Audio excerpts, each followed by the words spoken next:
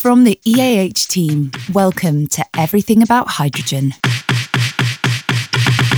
This is the podcast that explores the world of hydrogen and its derivative technologies and interrogates how it is changing the world of energy as we know it. Join hosts Patrick Malloy, manager in the Breakthrough Technologies Group at RMI, Alicia Eastman, President of Intercontinental Energy, and Chris Jackson, CEO of Protium, as the team speak to some of the most innovative and exciting players in the industry. If you're a fan of the show, we would love if you'd leave us a 5-star review for Everything About Hydrogen wherever you get your podcasts. It really does help boost us up the charts and help more people find us. And with that, I'll leave it to the team and let's get on with the show. So Alicia, how's it all going? Absolutely a well-needed break. That definitely was, I was in India first for I think 10 days, and then I was at COP from the 27th of November all the way to December 12th. And really like in events, at least 5 or 6 a day. So I was exhausted. I was a heap. I can't believe that I was able to record the COP special. The COP special is now going to be like a wilted iceberg lettuce leaf. There was so much going on at COP though, and just even that snapshot, you barely probably scratched the surface. You actually told me off at the end of that one because you were saying you felt like, and this I guess is inevitable with something as big as COP, but you sort of felt, given all the events that you've been able to attend, and for the listeners, Alicia really did attend a lot. I was really only there for about 3 or so days. You said that actually finance had been touched on quite a bit throughout COP, and I thought maybe it was a good opportunity just to ask you, for our listeners, what on the finance side in particular was raised, and why did you think that was interesting? Well, I think there were a number of things that were organized that one I wasn't not able to go to, but I really wanted to, which was by all of the export credit agencies. And they are getting together to find ways to make it easier and less expensive for all of these projects to get equipment from Europe or, from all of the OECD countries. There's also this new group, WIDA, which has been around for 10 years, and they want to be a one-stop shop for hydrogen. They have the OECD, WEF, a number of different members, but they just started talking to the private sector recently, but there is quite a lot of money. And then in a number of sessions that I participated in where I spoke, I actually talked about the need for really opening our pockets everywhere, because there's a lot of money that is not spent. And one of the things that I brought up that people took a liking to, and I think we will pursue further, are the military offset sort of credits. So every time a country sells, like the U.S. sells, I don't know, something from Lockheed Martin or Raytheon, or it could be anything. It could be even just a phone, it doesn't have to be military. They have to invest 20% of what they sold back into that country.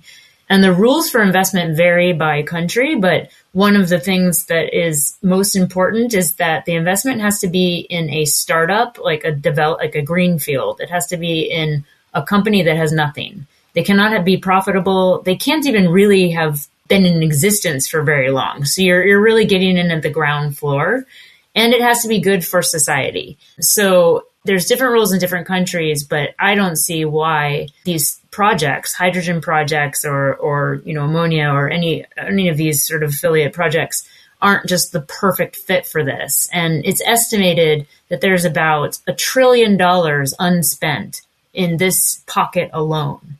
And keep in mind as well that these companies really want to spend the money because it's holding them back from selling more. So it is actually really something that everybody could win on, and people just don't know about it. It's like the dark world of military offsets, but it is quite easy to access. And I think that a lot of people got very excited about that. But it's not all like US to Saudi or to specific countries. Like, Australia has offsets. So if we sell something to Australia, you have to put back like 20% into a project like this.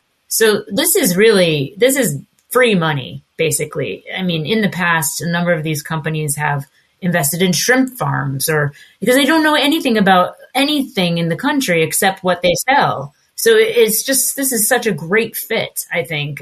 So I think they're going to run with that, and we're going to see some of that at the next COP. And then the other one, I think, which is really interesting right now, I don't know if you saw this, but Swiss Re and another reinsurance company just stepped down from ever providing reinsurance to oil and gas. So they're in Europe, and, they have stricter standards, and they will no longer provide reinsurance to oil and gas. Oil and gas normally provides their own insurance, but they need to get reinsurance. So if this continues, and reinsurance is actually, there's been a couple breakups of reinsurance groups in the past several years, this is going to have a big impact on where people spend their money, because if you can't get insurance, you're not going to get financing. If you don't get financing, you're not going to have the best, return on assets, return on investment. And that's what drives oil and gas companies. So they will have an additional reason to do green projects. I mean, it's super interesting reference insurance. I mean, for my sins, as you know, and some of our listeners know, I used to work as an insurance broker at Lloyd's of London. And I think people completely underestimate how much leverage parts of the insurance sector really does have in this space. A weird one was when the Russian sanctions first started with Ukraine, because essentially Lloyd's of London refused, I think that's something like 90% of the global aviation market for insurance. And they basically just said, right, well, we're not insuring Russia. And so the entire Russian air fleet basically got grounded or had to be underwritten by the Russian state. So it can be really powerful, these types of things, where there is kind of an effective cutaway. And this tees us almost perfectly this year. It's almost like you read my mind. Tees us up perfectly for this week's discussion, talking about the role that large financial institutions can play. We have with us Daniel Hanna, who is at Barclays Bank and is the global head of sustainable finance for the corporate investment bank arm of the business. Daniel has covered a huge array of different financial solutions over his career, previously working at Standard Chartered, part of the financing team around NEOM, but also worked on some of the very interesting blended finance projects during his time at Standard Chartered, including on water projects in Africa, around women's education, and then at Barclays has been looking to see how they can basically decarbonize their Scope 3 emissions, which is the customers they finance. So it should be a really interesting discussion to hear from Daniel about his views at COP, his views on the role that finance can play and organizations like Barclays can play in decarbonization, specifically the kind of products that they're looking to offer the market. And should be good fun to hear what he has to say.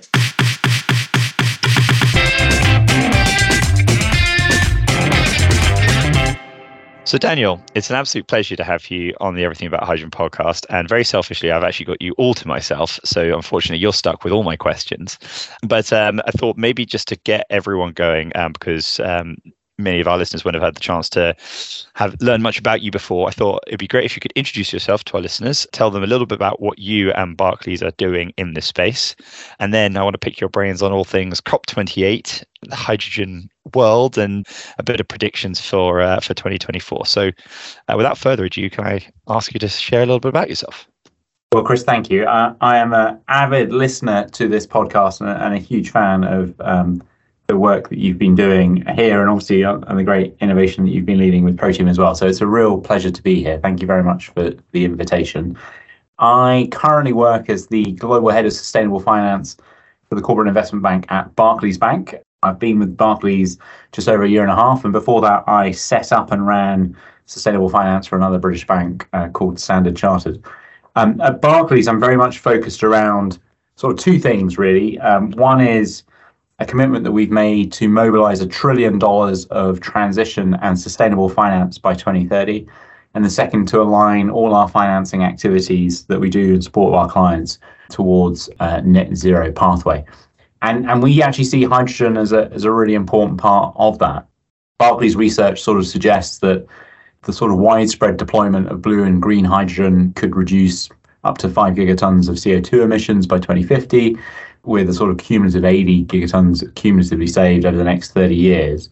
And I think we see it as a really important part of the whole toolkit of actually how do we really achieve net zero, because I think there's lots of things that you can kind of model, but the real world is not a model. And I think where, for example, there isn't access to easily plugging into a electrified, powered by renewables grid, or where there are areas which are sort of in the sort of harder to abate, the harder to decarbonize space, where you want to shift away from carbon, things like shipping and others. We see that as being an important potential tool as well.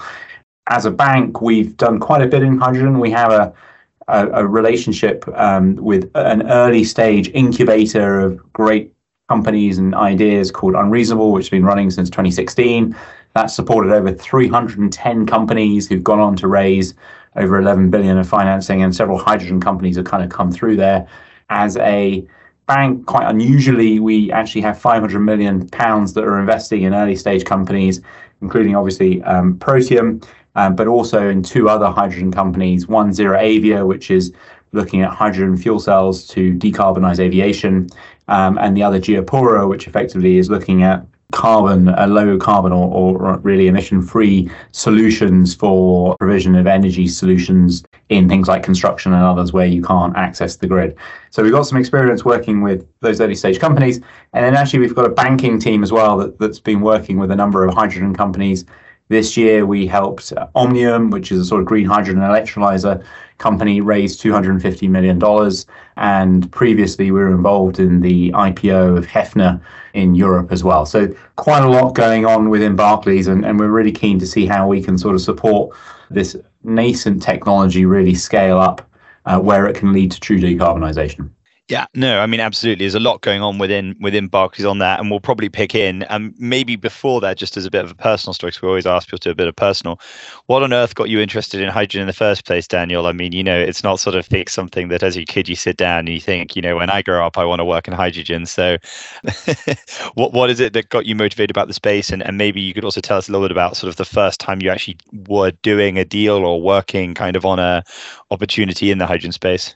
Yeah, it's a great question. So I think earlier on in my career, I did a lot of work around emerging markets. And in particular, I sort of developed a capability and my team developed a capability in what's called blended finance. So it's working with the likes of the World Bank or in the UK, British International Investment, sort of development finance to sort of blend that type of capital with commercial capital for positive impact. And so I've been involved in financing water projects in Angola that have given clean water to 1 million people, or other types of, or sort of a bond for underprivileged women in low-income Asia. And as part of that discussion, it increasingly became one around climate. So I was involved in the IFC scaling solar program at a very early stage in some African countries, and increasingly looking at how do you do renewables financing. And on the back of that, I sort of set up the sustainable finance team. And actually my first sort of period where I really came across hydrogens, we started thinking about how do you help companies and countries really leapfrog to low carbon technologies.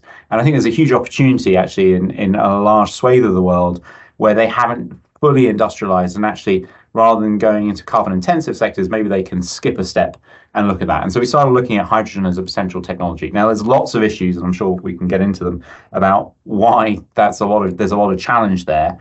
But the first project that I got involved in, less so much in sort of low income world, but was in Saudi Arabia with NEOM and the financing of the green hydrogen project there. And really that took a lot of understanding. It was the first project that the bank I was working for at the time had looked at from a hydrogen perspective. So understanding the technology and the particular structure of that kind of transaction. That was kind of my first experience of it, and really starting trying to understand and analyze the market. And then from there, really, I think what's been wonderful at working at Barclays is just the opportunity to work with real innovators and early stage companies, because it does feel to me that the sort of real breakthrough on hydrogen is going to happen in particularly in the US, given the Inflation Reduction Act, but at these kind of large scale projects. And then some of the smaller, really interesting solutions that things like Protium are looking at very specifically, but it's probably going to be a developed world story for the next 5-10 years, and then that will get exported into emerging markets at a later date. Yeah, and there's so much there to unpack, and actually quite hard to know where to sort of start from with it. But I thought maybe what we could start with first is, obviously we just had COP28. Barclays had a significant presence at COP28, as did many others. But I know you were also in some quite interesting discussions. And for those listeners, we always have a danger when we get a guest on the podcast that before we actually hit start, we end up talking and getting all excited. And then we go, wait, we have to save this for the the recording side. But you just were speaking there about NEOM, and you were speaking about blended finance. I mean, these were two quite topical points actually for COP28. Many people said this was sort of the first COP that really talked about hydrogen and had it very much front and center. And certainly Masdar and Mubadala and the UAE has made a big move on hydrogen. And many people also said that this was one of the big COPs to talk about the just element of a transition as well, right? And that idea was quite center stage. The loss and damage claim fund that was set up, again, that was a big milestone. So what was your sort of take, kind of having been there and listening to some of these discussions and people there on all the, I guess maybe condensing the question a little bit more, did you feel that actually for hydrogen and for the types of financing that you'd worked on in the past as blended financing, that COP28 is a new exciting chapter for the space that's going to help move things forward? Or, for people in the hydrogen world, is COP28 a little bit of a side note, and the real action is the IRA, the recently announced HAR1 projects, and then in Europe, obviously, the European Hydrogen Bank? Yeah, it's a great question, Chris. And I think, look, so I think COPs, we can overstate, I think, the impact of COP, particularly on sort of near-term development of specific technology and projects. But it does provide quite a helpful barometer of certain things. And I think last year in Sharm el-Sheikh, I thought that was the first COP where really hydrogen took on much more of a centre stage. I remember very clearly at Glasgow, I don't think, or at least I didn't come across any significant mention of hydrogen at all, whereas it started really being pushed, I think, at Sharm el-Sheikh and given the profile. And then I think, as you say, at this COP, it became a bit more of a mainstream topic. And I think particularly given the commitments that, as you mentioned, Pakar Masdar and others have made out of the UAE in terms of green hydrogen, the work that has been going on in Saudi Arabia with NEOM, there was kind of this feeling of momentum. And certainly, in terms of projects that we see, I think this year, we've seen, like a 46% increase in the amount of projects announced. Sorry, I think it's a 46% increase in the amount of public money committed to hydrogen, and certainly a significant increase in the number of projects announced.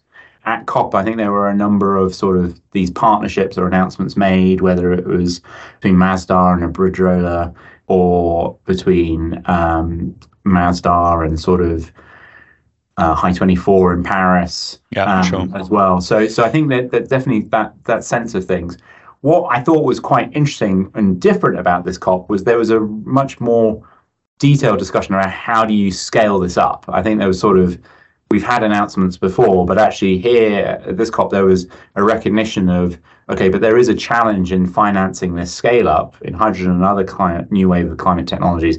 How do you crack that? And so I felt that was actually a really positive development. But what was interesting from my side, and I wonder whether you would agree, is, you were speaking about the announcement of projects at COP, and Hydrogen Council put out a big paper sort of talking about sort of, a little bit of a stock take for hydrogen, sort of again reflecting, as you say, something, a significant increase in projects and an increase in FIDs. But if you unpack the numbers, most of the big FIDs that were being made really were in China, or actually were sort of in the Middle East, actually very little progress, relatively speaking, certainly in Europe, and quite slow in other markets. And I think that was one of the themes that, to me, came across quite strongly at COP, which was the great game of hydrogen, if you like. Where the first big scale project is going to be built, and who's going to be really dominating the space? I sort of left COP with a little bit of a sense of Europe's already lost the great game, right? I sort of left COP with the sense of Europe might produce 10, 20, 30% of its own green hydrogen with big projects, but by and large, when you hear what's being planned by Reliance in India, or when you look at what PIF is funding in Saudi or Masdar is doing in the UAE, when you look at, some of the plans you hear for sort of Brazil, some enormous projects in Brazil relatively recently announced, the IRA, and then of course China, the sort of the elephant in the room, so to say, and frankly Oman and Australia as well. You don't really see anything like that same momentum in Europe. And looking at the HAR1 results, hydrogen allocation round 1 results in the UK, which just came out today, so that's the 14th of December for listeners, the highest single project announced, I think, was 24 megawatts. So 125 megawatts total supported. I mean, Daniel, I think phase one of Neom is bigger than that. Do you sort of share that sentiment that the sort of the larger projects, at least for now, there's a very clear trend that really Europe is actually, from being perhaps the lead, has fallen quite materially behind where the rest of the world is now on projects? Well, look, I think we're still at a very early stage of sort of, I think we're at, announcements, the number of projects going FID, yes, it's ticking up, but it's still relatively low. So I wouldn't say Europe has lost things. But what I do think is, I sort of see that we're probably going to get to the point where you can scale green hydrogen and these sort of mega projects where you can really get down the cost curve and produce this at scale at the lowest possible cost at kind of one end. And at the other end, I sort of expect us to see a number of sort of smaller scale, more sort of bespoke kind of decarbonisation solutions in particularly difficult areas to hard to abate. And so I suspect we're going to kind of get this barbell approach going forward. But Chris, maybe let me ask you a question, which is, do you think we've now cracked the way that we are going to transport green hydrogen, the kind of the carrier vehicle, and then the relative clarity around the costs of that? Because I think actually that to your sort of your framing, that's going to drive quite a lot of how the global market for this all develops. Yeah, it's a great question. My sentiment, as I've bored probably listeners with before on the show, is always been that I think it will be a distributed play for a lot of the markets like the UK and Europe. So, and my thesis behind that was really that would unlock the pipeline network, because I don't personally think that the capital exists within either the utilities or within the governments in most Western European nations to say, today, where there's still so much demand uncertainty, that they're going to build and fund massive pipeline networks. Certainly that has always been my position.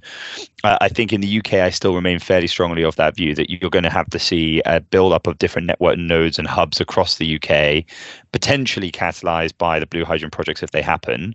But again, I'm skeptical on that. Effectively, these distributed sites build up, and then you will see large-scale green ammonia or pipelines connecting in from other sources, and then that will start to come through.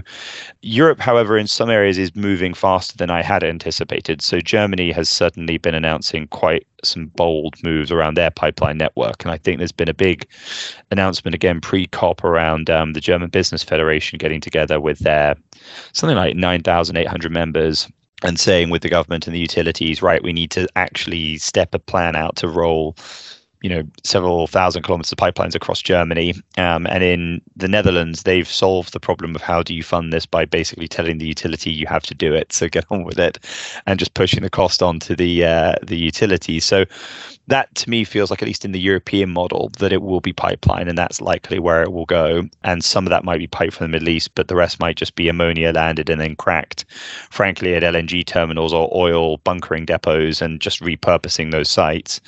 I'm not convinced necessarily for the rest of the world that you're going to have always that same strategy. I think it will be a bit more muddled, and I don't quite see green ammonia playing the role that LNG does today, although again we can debate the pros and cons of that. But that's probably my sense of things. But I'm not seeing LOHC, liquid hydrogen or liquid organic hydrogen carriers coming in. I think green methanol supply is very limited, and I'm not seeing liquid hydrogen transport by boat as being, by ship as being really a credible option from where we are today. Yeah, and by the way, obviously, congratulations to Protium on the award of UK Department of Transport Hydrogen Aggregated Logistics Project.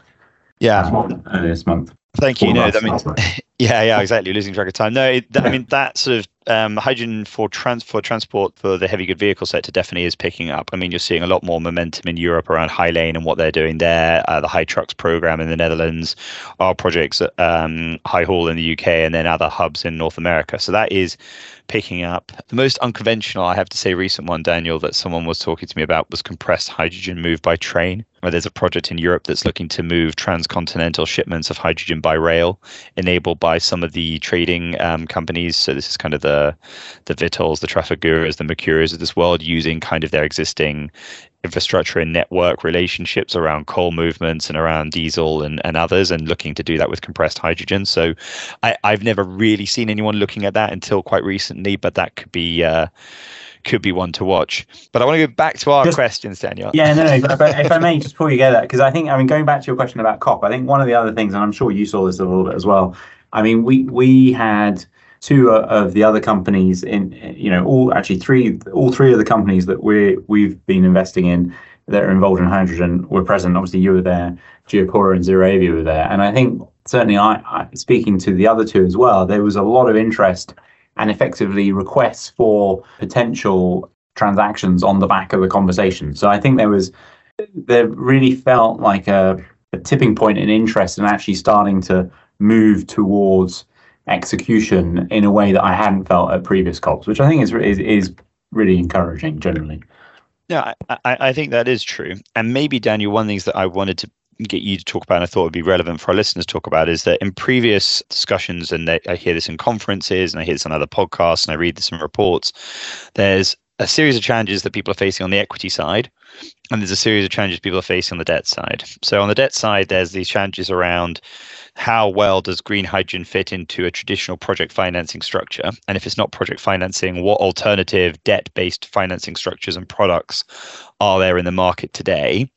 And then on the equity side, it was at New York Climate Week at the Barclays panel, someone was talking about the equity story. Instead of saying the valley of death, as you've quoted many times, they spoke of the dune of doom, which is wonderful because it is a great name. And sort of this idea of this double dip crisis that you have to go through in equity fundraising before you come up the other side of the curve. So hammered on the equity side, hammered on the debt side, and kind of innovations probably needed around both. Can you talk to those 2 points? What are you seeing in the market? And then how have you been as a business trying to find ways to fix those two challenges, or at least provide solutions to customers and to investors and businesses to try and overcome those problems? Yeah, no, two great points. The dunes of doom, indeed.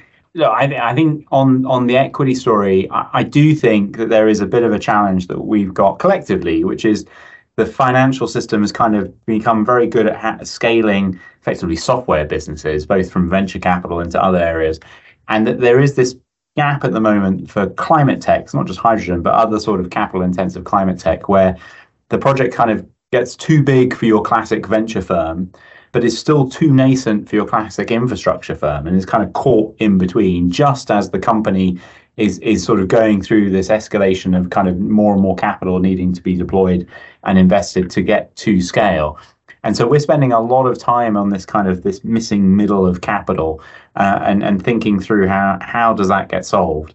And I think actually it goes back to one of the points, I suspect, at least it goes back to one of the points that we opened at, which is we might start importing some of the structures that were used in emerging markets to de-risk situations into more developed markets. So this idea of blending capital between, say, in the UK Infrastructure Bank, or in Europe using EIB type guarantees.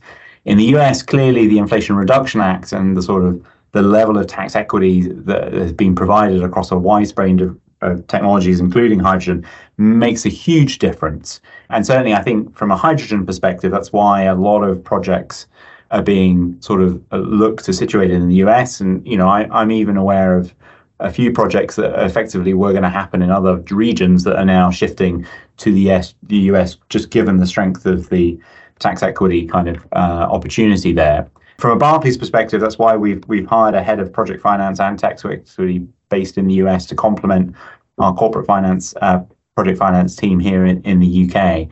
But we're also involved in a number of conversations, not just with potential providers of sort of public capital, this kind of blended finance approach, but also people in the insurance space and in kind of classic sort of asset managers as well, and trying to see if there's a way of kind of combining those different types of capital to kind of really scale that up, if you like. But I do think it is a challenge that a lot of these technologies that we need to scale quickly from a climate perspective are facing. I think on the sort of, when you're pointing around broader project finance and debt, there was quite an interesting survey done by BCG earlier this year, which looked at commercial banks and sort of asked them, did a survey of commercial banks and asked them, you know, are you thinking about hydrogen? And I think more than 3/4 of the banks polled sort of said, yes, they expected this to be quite a significant part of their portfolios by, say, 2030. But they kind of also admitted that they weren't really ready yet to become involved in the space. And you know, the reasons that they gave were understanding of the offtake agreements and effectively understanding the sort of the quality of that offtake risk, if you like, a broader understanding of just the technology in its own right. I think as we talked about, for bankers generally, a lot of us need to go through a re-education around some of these technologies that we may not dealt with. A lack of clarity around the policy environment and a sort of sense that the policy definitions are changing or at least are still a little bit in flux. And I think at COP, one of the announcements that's potentially quite important was, I think, a commitment for some interoperability around the different policy statements. And Chris, I'm sure you've got a perspective on that as well. And so I think there's a sort of sense in the banking community that they need to invest in their own capabilities and understanding. And then we've got to try and think about what types of projects can become bankable because of that offtake risk. Now, I think implicit in your question was like, well, okay, but that's kind of not where we are. So what are the other sort of potential solutions? And so from a Barclays perspective, we are looking at obviously how we can combine our approach with the likes of UK Infrastructure Bank or others and in the policy environment space, but also trying to see what types of kind of asset type financing could be done in the absence of that, and what kind of tranching may be available to kind of look at these projects in a little bit more of a modular way. So I think there's a lot of kind of work that's going in terms of really just trying to go after that. How do we crack that scaling issue? Because I think we do see, hydrogen and a number of other climate technologies needing to be scaled and want to play a role in that. And maybe just as a particular one on that, because, while we are everything about hydrogen, it's also useful to talk across sectors. I mean, I think Barclays did quite an innovative asset financing structure for a battery electric vehicle leasing solution product in Europe recently. Do you want to maybe sort of explain that? Because I thought that sort of is quite a good example of the sort of innovative financing we're seeing in the space. Yeah, so we did. No, thanks for reminding me, Chris. I should have raised that myself. So that we did, I thought, a really interesting transaction with Einride, which was a 300 million securitization. And Einride, again, a relatively early stage company looking at kind of using EVs in the trucking space. And we were able to sort of look through the structure at the underlying contracts that they had and effectively securitize that and then raise 300 million on the back of that. I mean, other areas like that we're looking at the moment as well is on things like in the carbon credit space and thinking about whether there are structures that can also get replicated. So we're trying to look through at a number of different types of situation to see if there's ways to make situations that maybe at the first glance look difficult, but turn them into a bankable type structure. Super useful and conscious of time. I think for many people, not all, but for many people on the energy transition world, 2023 has been, maybe not if you're American, but outside of America, something of an annus horribilis. Certainly for the equity valuation side, it's been pretty tough. And I think broadly for kind of growth-based investments, and frankly, even for certain project-level investments, given the huge increases in rates that we saw this year, a lot of core infra, solar, wind, battery, everyone has just found it considerably harder to do, I guess, what we were doing. And obviously that's taken some of the wind, at least in the Western world, out of its sails. Although, to your point earlier, I think in other markets like the Middle East and China and places, it's a little bit different. Do you have any sort of thoughts going into 2024 about things that you are, as a organization, expecting to see, or at least sort of things that you feel people should be looking out for in terms of markers around sustainable financing and things that we should be positively potentially looking out for? Well, I think there's plenty to be positive about. I mean, I think, so there's no doubt that particularly the higher interest rate cycle, and I think particularly the supply chain issues in a number of the key technologies have hit the deployment of some of the climate tech and the valuations of companies as a result of that. But we are seeing companies still being able to raise even in these type market. I mean, we did I think it's the largest renewable listing or renewable sort of ecosystem listing this year for Next Tracker. The transaction can get done, but no doubt timing has sort of elongated. It's really important the companies hit their milestones. And I think the importance of kind of having a lead investor has become even more important. I think one of the trends that we sort of started seeing this year, which I think will accelerate next year, is just the role that companies are playing.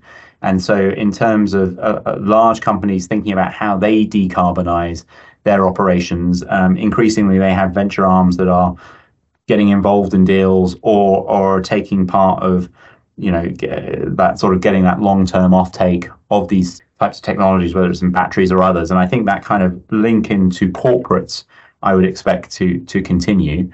I mean, I think it's also important that, we've got to recognize where we've come from. I mean, I think we will probably see still, despite all the challenges, a record amount of renewable capacity installed this year, like it was last year. I think the number of new car sales that are EVs, will probably be about 1 in 6, 1 in 5, maybe even. 5 years ago, that was 1 in 70. And so I think the sort of secular trend, we've had a bit of a bump, is still there. The Fed has literally just sort of indicated that potentially interest rates are peaked and may actually come down next year, which could provide a little bit more of a boost. The Inflation Reduction Act there is another potential tailwind. So I think there's still a lot of capital that has been raised on this theme over the last 2 years, with people looking for opportunities. And so I think from that side, I think, I'm pretty optimistic and bullish about that. I think the other thing that came out that is going to be interesting to see how that plays in is obviously the whole adaptation and resilience space. So we need a lot more, if we're not mitigating things as quickly as we need to, then the world is going to become hotter. We probably went past 1.5 degrees above industrial average this year. So we need more money in adaptation and resilience. That's already quite low. So that's another big theme. And then nature, I really felt there was much more of a focus around nature from this COP, and I expect that to kind of continue for next year. So I think for innovative companies, entrepreneurs who've got great ideas in this space, I'm actually pretty optimistic of what the next couple of years looks like, but sort of sticking to, the basics, having a great business plan, hitting the milestones, and then being, I think, probably more thoughtful around what type of investor you want in there and the partners that you have along that road, I think are going to become more important. But yeah, I think 2024 should be really exciting. Well, I think that's a pretty fantastic way to finish up this episode. So Daniel, Hanna, thank you so much for your time today. Real pleasure. Thanks, Chris.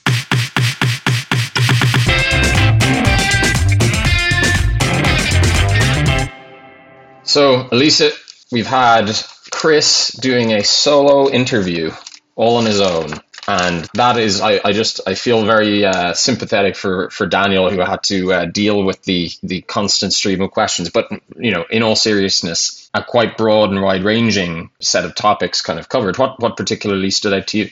Well, I think one of the things that they talked about a bit is the need for more clarity in policy. And I think that there have actually been a number of wins on that area. One was at COP, and then I think also the United States has made some real ground. And maybe I'll talk about the one at COP because I think you're much better to talk about the U.S. But basically, one of the most important things that happened at COP was the introduction of IHTF.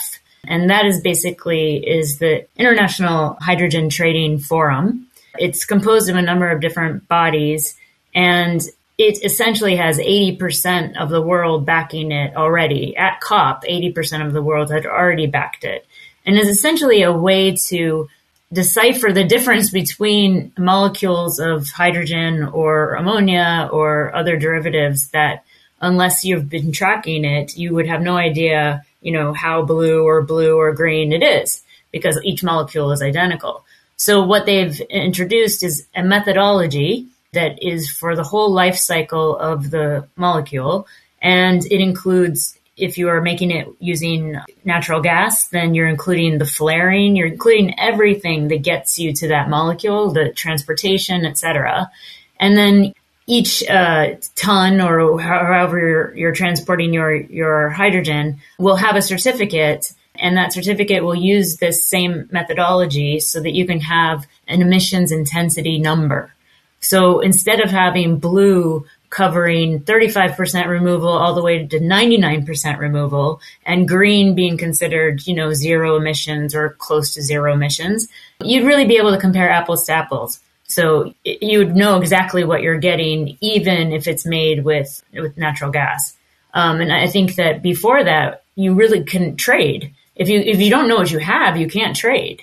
So this was an incredibly important step, and it is really going to help with clarity for investors to actually know that they will be able to get a premium if they make a product with zero or near zero emissions. And then in some categories like shipping, the demand is for zero or near zero, which means that to the extent that they're going to use fossil fuel based hydrogen, an extremely large amount of carbon will need to be removed for them to qualify for shipping, which is regulated by one entity, as you recall. So I think there is a lot of international support for this, and I think that's going to help investors understand the market better. Certainly it's going to help companies that are producing to understand that they actually were going to get credit for producing correctly and in a way that doesn't create emissions. I mean, it's an interesting, number one, that's a very significant and interesting kind of outcome, shall we say. I think the other part of this, which is, maybe bleeds into something that I was kind of noting in the conversation that Daniel and Chris had, this theme around, transparency of asset quality is now pretty broadly discussed and applied, right? And we can see that looking at the current, written version of the 45V guidance that was released this year, late last year, I guess. And, there's obviously still a comment period and et cetera, so there's scope for some level of change. But, tracking eligibility there inevitably speaks to the quality of the resource and the carbon intensity positioning of that specific resource, right? So it's a very interesting aspect that we're getting a real and rather substantial push on this aspect, and to your point, getting towards standardized methodologies for assessment and calculation, because, one of the great pains I think most folks across the sector have experienced the having to do multiple conversions challenge of different standards and different kind of reporting mechanisms and et cetera, and it is certainly painful, but also it creates that uncertainty factor and more generally provides a kind of a sense of inertia around kind of, will we ever get kind of recognition for our asset, which precisely to your point is the investor pain or challenge here. So I think there's an emerging theme as well around this more broadly, which was quite interesting. Yeah, definitely. I really do agree with you on that. And obviously that's just going to help clarify things quite a bit more. And I think it sort of leads into something else that I noticed in the conversation. I think, Chris was sort of a little self-flagellating with the EU is dead. And I think there was, from the Barclays side, this idea that, we might have developed countries doing this first for, 10, 15 years, and then it would sort of move on to developing countries. But I think that if you really look at it, there's a lot of resource in developing countries. So it's another example of somewhere where you could really leapfrog and never have to go through build out of, infrastructure and use of particular fossil fuels if you're able to make renewables and hydrogen and ammonia yourself. So I do think that there will be a lot going on in developing countries. And another reason I think that is because of the very tools that are necessary for hydrogen are often found in developing countries, because you have these multilateral development banks, you have these different pockets of capital that have traditionally been saved for developing countries to build infrastructure, to build sort of the basics. And they can also be used, for hydrogen. And I think that it's actually the developing countries that are more used to these structures because they're still using them. And so, they don't even need to take the reminder course on project finance. They actually are actively using a lot of these different tools now. And I do think that the ECAs have gotten together and they are creating more creative tools even so that they can help reduce the risk. But most of them also will have a purview that's specific. Like EBRD can only go in certain countries, IFC can only go in certain countries, and the same is true for some of the export credit agencies. I also think there's just a lot of pockets that are out there and that were discussed at COP and for the first time kind of taken seriously. I mean, I saw with my own eyes in the ministerials that I attended and spoke at, I saw, people getting excited about military offset funding, which most people have never heard of, but there's $1 trillion out there of unspent capital that most people don't know even exists. And the companies need to spend it in order to sell more. So I really think that would be a great pocket to pick. And then, of course, I think that the halal financing never really gets mentioned. But, with interest rates as high as they are, PIF provides halal finance for projects in Saudi and the Gulf in general. And that is basically just service fees. I mean, there's no interest because it's halal. So there are some other new pockets for these projects. I mean, number one, that is an awful lot of potential levers that can be pulled in on some of these streams. And reflecting briefly just on the kind of the emerging market potential here, and I think we've spoken about this in previous episodes when we've had folks from the multilaterals on, when we've had folks actually developing projects in some of the emerging markets. I come to the kind of thought of like, we're not getting a ubiquitous kind of standardized market right now. It's this is not an advanced commodities market. So we're going to get different shape and development profiles for regional trade. We're going to get, different kind of probably structures. And to your point, potentially different financing solutions depending on, the resources that are positioned in different places, but also demand profiles that start to emerge as the first and best in a given market.